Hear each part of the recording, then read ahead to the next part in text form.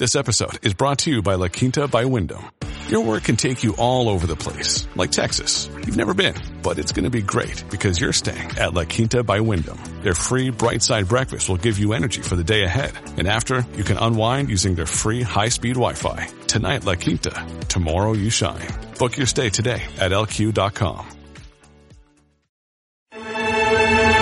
You're commuting home with Katz and Cosby. Now, here's John Catsimatidis and Rita Cosby on 77 WABC. Before we get to the student loan thing, do you have John's book yet, Alan? That's more important than anything. Well, no, but I'm looking forward to making my second $1 billion after reading the book. I'll send him 2 books. I'm told the second billion is easier than the first billion. So always.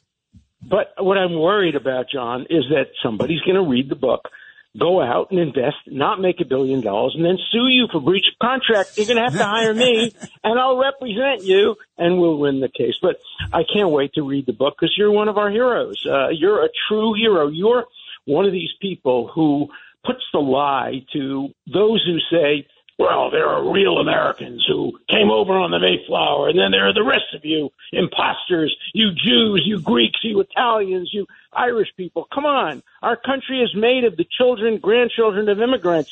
And without people like you, we would not be what we are today. So I'm looking forward to read the book.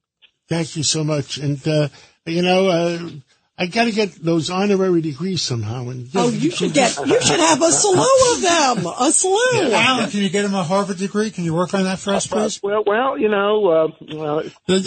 donation is large enough, you can get it. What's it called? Checks appeal? Checks appeal? Look, there are great. I remember when honorary degrees are some of them are very, very well earned. Some of them are not. You would be a well-earned honorary degree. I think you would be an inspiration to the students. You would be a great speaker, graduation speaker, to tell the students, now that you've graduated, you don't have to worry about following in my footsteps and dropping out. Now that you've graduated, you can really take advantage of that. You got John Sexton. John was my former research assistant at Harvard. Wow. I met him when he was like a kid student. He is one good guy. Let me tell you something. John Sexton is a good guy. Unbelievable. How about a Catsimatidis Institute for Public Policy, Alan? What do you think about that? Well, there should be a chair. What about a Catsimatidis University? Why are you just doing it like a one institute, Judge? Let's move on to business. That didn't work out too good. Let's move on to business. Trump University didn't work out too well. That's true. And by the way, there is a lot of business. Professor Dershowitz, big story today. We got to get your take. This is on the student loan debt. It, of course, is being heard before the Supreme Court. This is the most insane thing. You've got Biden, who, of course, made all these promises, did it by executive order, totally went around the system, and now it's, of course, up for debate. And the citizens believed him that he could do it. And how many? 26 million, right, John? 26 million people signed to get refunds on their student loans, and they thought they were if they voted Biden's way, that they would get a $10,000 reward for it. Outrageous. Well, maybe they will, but Congress has to do it. The American Constitution puts all issues involving money directly in the hands, first of the House of Representatives and then the Senate. The president simply does not have the power to do what he did. Look, but the 26 million people that filled out those applications thought so. And they voted, and guess who they voted for, Alan? I mean, that's the thing. Yeah. It's so, I was telling John, when I covered even the Obama elections, people would come out after, I voted for Obama because I'm getting a free this and a free phone and a free this. Same thing. Well, it's like buying the votes, if you will. Well, but it'll be very disappointing when people are told that, no, they can't get that money just from a presidential directive. It needs congressional support. Look, I'm completely in favor of making student loans more available. I could never have gone to college if my parents had to pay. We had no money. Fortunately, we had Brooklyn College, which was free. And I went to Brooklyn College. I wouldn't have gone to college. John and I would have been selling groceries together. By the way, that would have been some business. That would have been a great business. If somebody had charged me to go to college. So I'm very sympathetic to the kids. It would be called Katz and Dersh. Kazdersh. Professor, this is Craig. And the question I have is, So Biden came out and did all of this. And it's already factored into the 2020 election because people thought they were going to get these these loan forgivenesses. They all voted for whoever Biden wanted them to vote for. And now they're going to find out that they have the wrong deal. Do they get their vote back? No, but it's sad. It's sad that they can do this and get away with it. That's the sad thing. Yeah, but, well, you have to be skeptical of campaign promises. Yeah. And we know how many campaign promises aren't kept. Look, to his credit, Biden tried to keep the campaign promise. The Constitution, however, doesn't permit him to do that. Look, there have been exceptions. Thomas Jefferson ran for president on the argument of limited presidential power. I don't want presidential power. I want limited presidential power.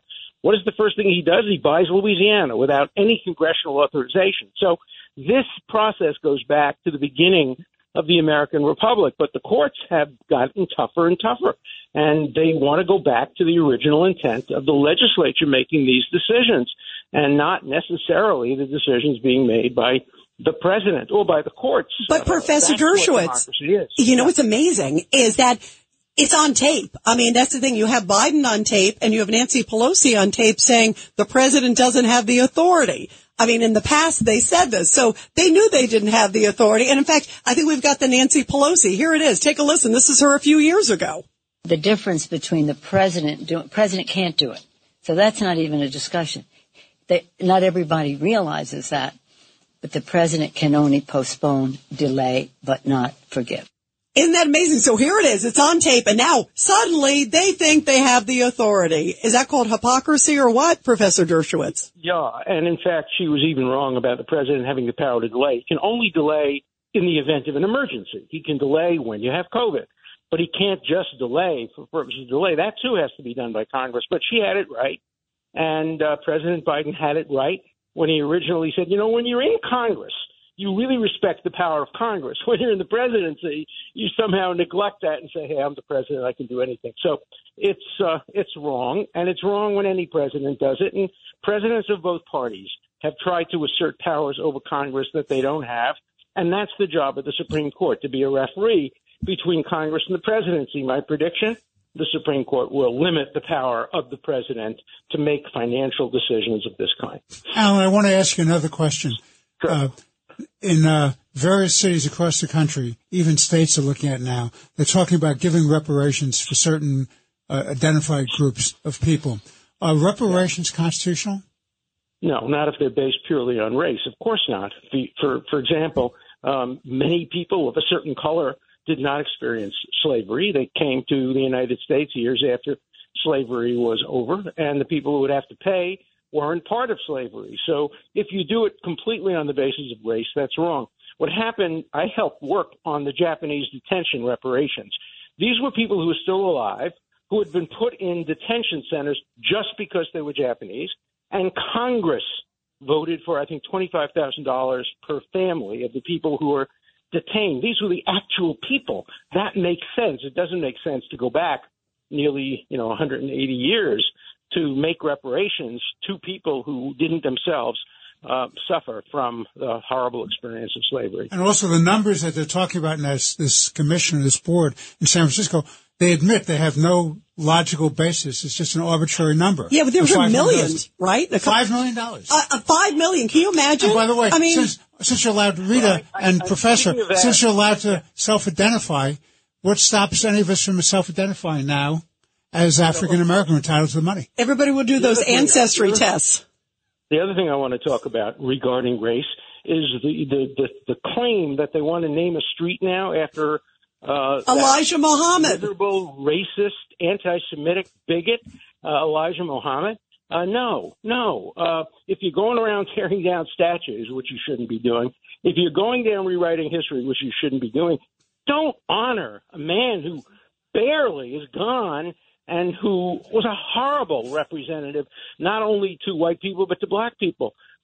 Just horrible. And who knows what his responsibility may have been for the death of other people, like Muhammad Aqsa and others. So the idea of a street being named after somebody like that and young kids being told to look up to somebody like that is absolutely outrageous. You cannot have this kind of double standard.